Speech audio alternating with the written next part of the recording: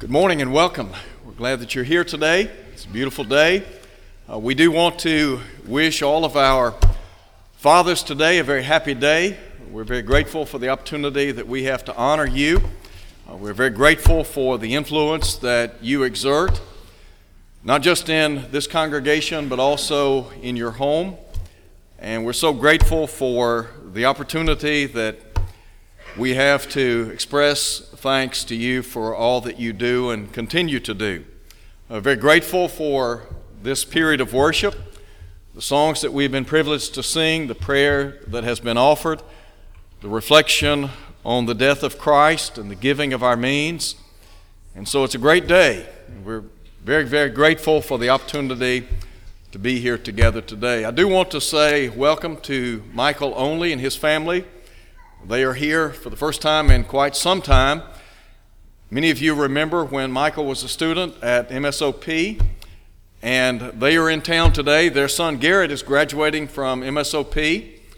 They were here, I think Garrett was 12 when they left here, and so it's hard to believe that he's already graduating from school and will be entering into, I think he's going to go on to college and then hopefully and prayerfully be able to preach and teach for many, many years. I want to call your attention this morning to Hebrews chapter 10. As you're turning there, I want to express appreciation to Jared for preaching in my absence last week.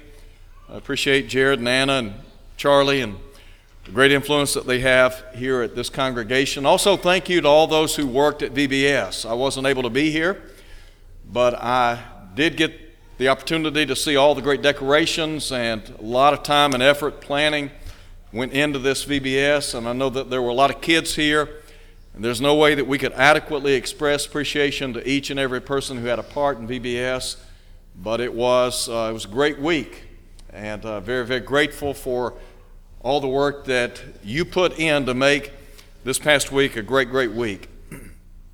In Hebrews chapter 10, we have the writer providing us with these words. Verse 23, "Let us hold fast the confession of our hope without wavering. For he who promised is faithful. Let us consider one another in order to stir up love and good works, not forsaking the assembling of ourselves together, as is the manner of some, but exhorting one another, and so much the more as you see the day approaching." One of the great things that we have the benefit of participating in each and every week is worship and Bible study. And we're so blessed to have the opportunity to be in the presence of God, to worship Him in spirit and in truth. And you remember Jesus said in John chapter 4, verse 23, regarding our worship, that God seeks such to worship Him. God is interested in our worship. I think about in Isaiah chapter 6, Isaiah said he saw the Lord sitting upon a throne. And he said he saw the Lord high and lifted up. When we come together for worship, we are in the presence of a God who is high and lifted up. We are in the presence of a holy God. And we're so grateful for all the benefits and the blessings that we enjoy as Christians. Sometimes the question arises, should I attend every church service? I think that's a good question. I think it's a valid question. So what I want us to do is to think for a minute or two about the opportunities that are afforded us as we come together each and every week. Potentially, at this congregation, we have about 5 times a week that we can assemble together. Sometimes because of work, we're unable to be present for maybe a Bible study on Sunday, or rather Tuesday morning. There are occasions when work would prohibit us from coming together on Sunday or Wednesday night. And then there are instances in which physical illness, disability, makes it difficult for us to attend worship or Bible study. But what about those of us who have the opportunity? Those of us who have no outstanding obligations. Physically, we're in good health. should we attend every service of the church? So I want us to think about that question for a minute. And what I want us to do is look at three very specific things in this context. First, I want you to note that worship is about inspiration. And I want us to look at verses 23 and 24. First and foremost, in verse 23, there is the call to steadfastness. Here's what the Hebrew writer said again. Let us hold fast the confession of our hope without wavering, for he who promised is faithful. In order to appreciate what the writer is saying here, I think you have to have some idea of the basis behind which the book was penned in the first century. The writer is addressing Christians who have a Hebrew background. In other words, they had come out of Judaism. They had embraced the Christ, the Son of God, the Anointed One. And so, after a period of time, some of the Hebrew Christians were on the verge of going back to Judaism. Some were lapsing in their faith. And so, what the writer is doing, in effect, is asking the question, why would you want to go back to an inferior system? Why would you want to go back to a covenant that in no way supersedes the new covenant? Because in Hebrews chapter 8, he said, the covenant under which we now live was founded upon better promises. And so, throughout the book, there are numerous exhortations. As a matter of fact, he uses a literary device some 13 times in the book. And the catchphrase is, let us. If you go back and look at chapter 2, some were neglecting their salvation. And he identifies that salvation as a great salvation. In chapter 5, some had become dull of hearing. He said some were not growing as they should have. And as a result of that, they had difficulty discerning between good and evil. And so, with that in mind, in verse 23, he said, look, let us, as the children of God, hold fast the confession of our hope without wavering. For he who promised is faithful. So, there is this call to steadfastness. Because potentially, one of the things that happens in the world, when we come together on the first day of the week, we have the opportunity to, as we say sometimes, recharge our battery, our spiritual battery. The world is constantly pounding us. The devil is doing everything within his power to circumvent our faith. And so, what the writer is saying, first and foremost, don't give in. Don't give in to the overtures of the devil. Paul would say in Ephesians chapter 4, neither give place to the devil. In James chapter 4, verse 7, James said, resist the devil, he'll flee from you. And so the idea of remaining constant or steadfast in our faith, in other words, don't give in. Don't give in to the advancements of the devil. And then there's a second thing. Don't give in, but don't give up. Sometimes people give up the faith. In Hebrews chapter 12, verse 3, the writer talks about the potential of becoming weary and discouraged in our souls. So you think about when we come together, whether it be the first day of the week or Tuesday morning or Wednesday night, whether it be for worship or Bible study, one of the things that we're doing is we are inspiring hope. And the idea is to overcome discouragement. Sometimes we become discouraged, which leads to depression and despondency. And so it's a reality. One of the greatest tools the devil has is discouragement. If he can discourage you in the faith, then what happens? Sometimes you just give up. You walk away. And so the writer is saying, look, don't give up the faith. Listen to him down in verse 30. Look at verse 36, or rather verse 35. Do not cast away your confidence, he said, which has great reward. Think about the hope of heaven. The Bible says that we live in hope of life eternal, which God, who cannot lie, promised before the world began. We have all these great blessings and favors. Sometimes people are willing to lay those aside because of discouragement, despondency, depression, because they become weary from life. Worship, however, can inspire us. And so there's this call to steadfastness. Don't give in. Don't give up, and then by all means don't give out. Don't quit. Sometimes, for whatever reason, people walk away from the faith. Again, the writer said, do not cast away your confidence, which has great reward. In verse 36, listen to what he says. You have need of endurance, so that after you have done the will of God, you may receive the promise. Is it not the case that sometimes we need to be reminded Christianity is not a sprint? It's a marathon. So what we have to do is understand it is a daily exercise in life. We're in this thing for the long haul. We have to have endurance. We have to have a persevering spirit. Yes, it's possible that we grow weary, discouraged, despondent, depressed. Sometimes we want to give in, we want to give up, we want to give out, and the writer's saying, look, don't do that. Listen again to what he says in Hebrews chapter 10. Look at verse 39. We are not of those who draw back to perdition, that is to destruction, but of those who, listen to him, those who believe to the saving of the soul. We have too much at stake to walk away from the faith.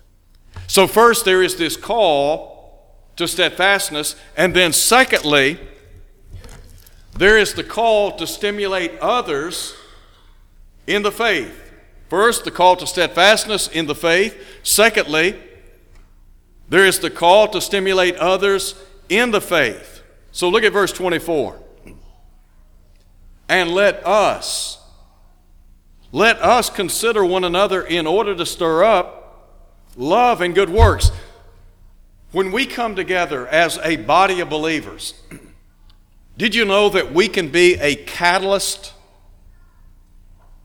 for inspiring others in the faith? First, we can be a catalyst as an affectionate saint. Think about this. Christianity is built around the idea that we love God with all of our heart, soul, and mind, and that we love one another. That's what Jesus said in Matthew chapter 22. So, when I see others who love God with all of their heart, soul, and mind, when I see others who love God and want to live for Him day in, day out, does that not inspire me to greater heights of love? Do you remember John said, we love Him, why? Because He first loved us. When we come together on the first day of the week or Tuesday or Wednesday or whatever the case may be, one of the things I think that happens is we reflect upon the tremendous love that God has for us. You think about the golden text of the Bible, John 3:16. For God so loved the world that He gave His only begotten Son, that whosoever believeth in Him should not perish but have everlasting life. Think about what Paul said in Romans chapter 5. But God commendeth His own love toward us, in that while we were yet sinners, Christ died for us. Think about what John said in 1 John chapter 4, verse 8. God is love. Paul would write in Ephesians 2, but God who is rich in mercy for the great love wherewith He loved us. Can we not be a catalyst as an affectionate saint? In other words, is it not the case that our love for God can become infectious, inspirational? And then there's another idea here, and that is to be a catalyst as an active saint. Listen to what he says again in verse 24. Let us consider one another in order to stir up love and good works. Did you know that you have been created in Christ Jesus? You've been created for the purpose of engaging in good works. Paul said we are His workmanship. In other words, we are God's masterpiece in Ephesians 2 verse 10. We are God's work of art on display for the world. And he said we've been created in Christ Jesus unto good works. We've been saved to serve.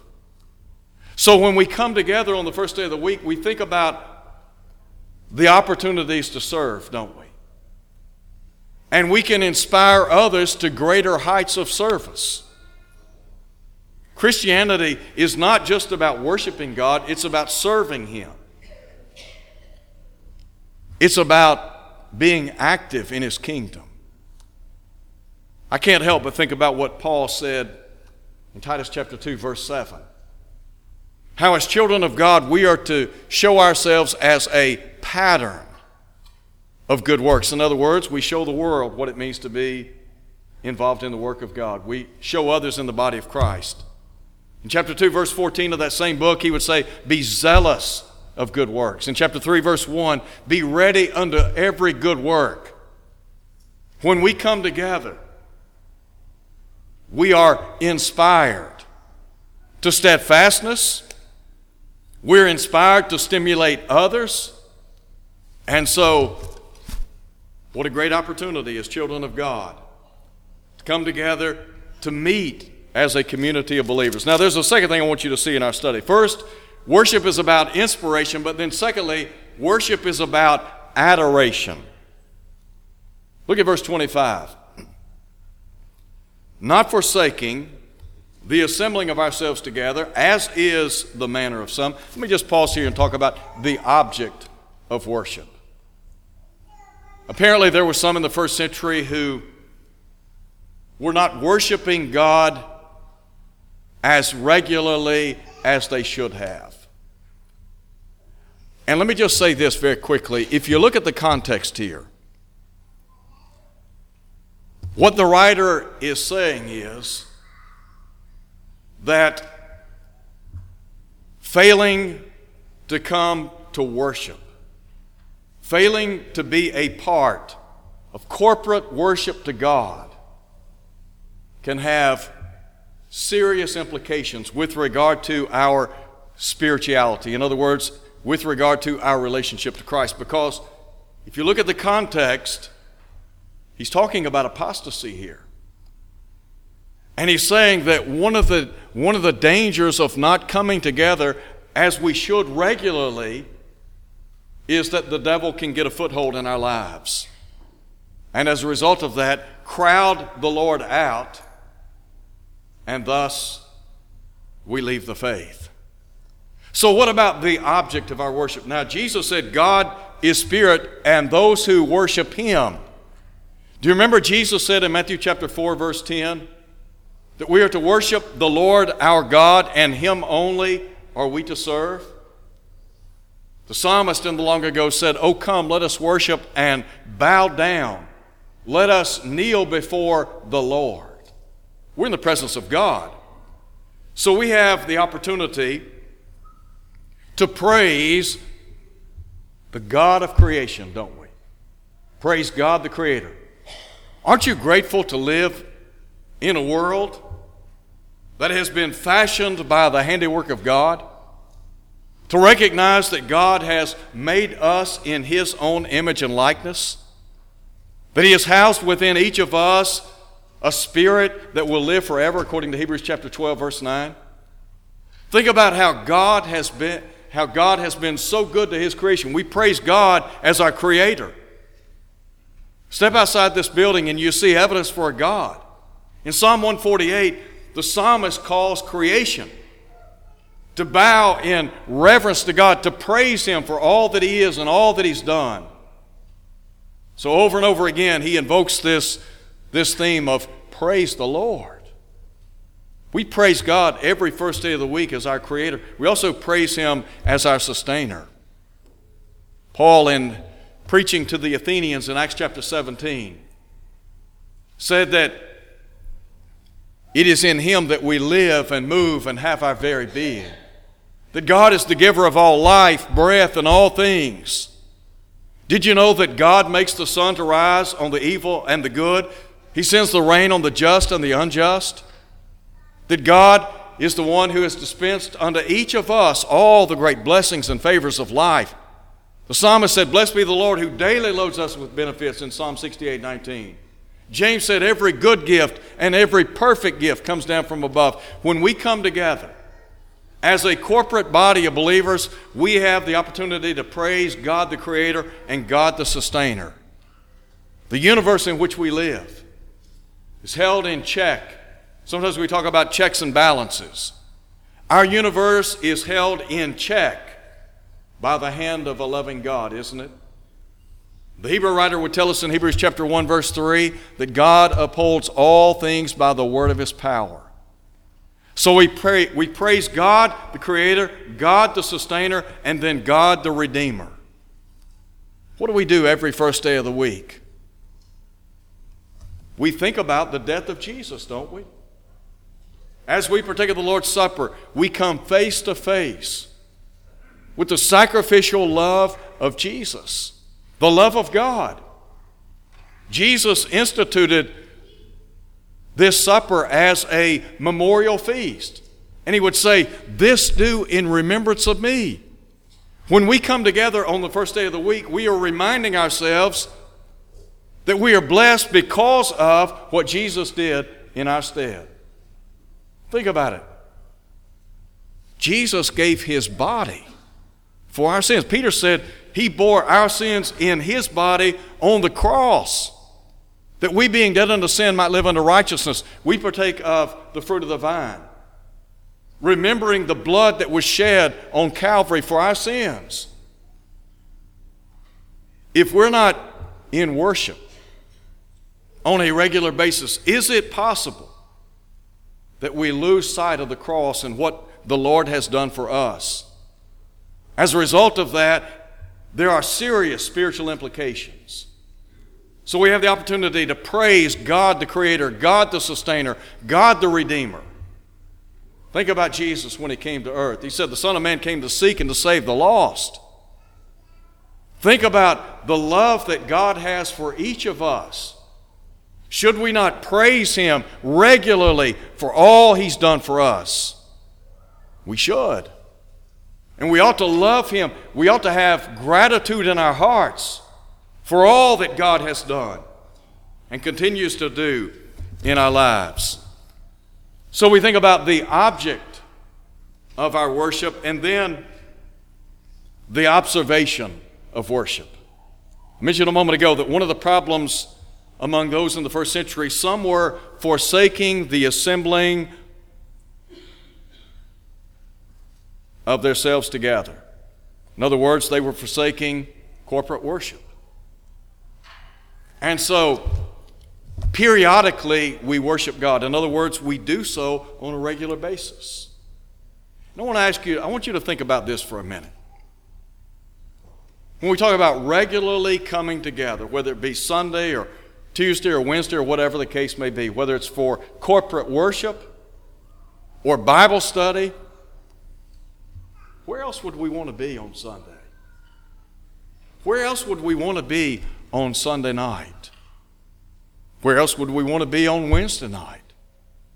And when we talk about loving God with all of our heart, soul, and mind, is that not a motivating factor for wanting to come together on the first day of the week or wanting to come together for Bible study? You think about how the world is constantly bombarding us. We live in a godless nation. We live in a godless world. The Bible says that the whole world lies under the sway of the wicked one. As a matter of fact, one translation says the whole world lies in darkness. And Jesus said, men love darkness rather than light. At best, it is a daily fight to live in this world, is it not? And so with gratitude in our hearts, with love for God, a desire to grow closer to him, we come together every opportunity we have. And I would ask this question, where else would we want to be? You think about what a frenzy people will get in a couple more months when football starts. People pay good money to go to football games. They don't have a problem sitting out in the rain or sleet or snow. They don't mind if the weather drops down into the 30s or 20s. Why? Because they love their team. People don't have a problem getting up at 4 a.m. to go deer hunting. Why? Because they like to hunt. People don't have a problem going fishing because they like to fish. All I'm saying is, when we love something or love doing something, it's not a problem. We want to do those things, don't we? So if we really love God with all of our heart, soul, and mind, why would we want to be anywhere else? I mean, it would just stand to reason we would want to be here. Look, you need all the help you can get. Your children need all the help they can get. I think about fathers today. We have an enormous responsibility resting upon our shoulders.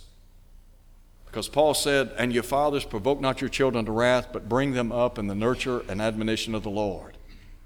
The world wants your children. The devil wants your children. 168 hours in the week. And we come together, what, 4 hours a week, 5 hours at best? And we can't fit that into our schedule? We don't think enough of our children to bring them to Bible study and worship? I want to ask you this question. Are you the spiritual leader that God wants in your home? Are you leading by example? When we talk about the benefits and blessings of corporate worship and Bible study, we ought to see the benefit. We're trying to go to heaven. And the world in which we live, man, it is tough. And we can't give the Lord 2 or 3 or 4 hours a week? Really? I mean, think about that. It's about priority. It's about loving God with all of your heart, soul, and mind. If you love God with all your heart, soul, and mind, you want to spend eternity with Him, look, it's not a matter of do I have to come. You want to be here. Why? Because that's who you are. So, periodically we worship God, and our participation in worship is imperative. We worship God in spirit with the right attitude. We don't worship by proxy, but rather we engage in that process. Now, very quickly and thirdly, our time's gone. Worship is about edification. Did you know that we are edified in our worship to God? 2 things very quickly I want to share with you. Worship builds our faith. Think about that. When we come together, when we engage in singing, we're singing psalms and hymns and spiritual songs one to another. We're teaching each other, aren't we? We're encouraging one another. And then when we study His Word, what we're trying to do is build our faith in God. Peter said, grow in the grace and knowledge of our Lord and Savior Jesus Christ. Worship and Bible study afford us the opportunity to build our faith, to grow stronger. Worship not only builds our faith, but I want to suggest to you this morning, it blesses our faith. There are a lot of people in our world today that, quite frankly, are looking for something. It's like they're captaining a ship that doesn't have a rudder. And if you don't have a rudder, you have no direction whatsoever. And so there are a lot of people in our world today, they have no direction in life. They're wandering aimlessly about this world.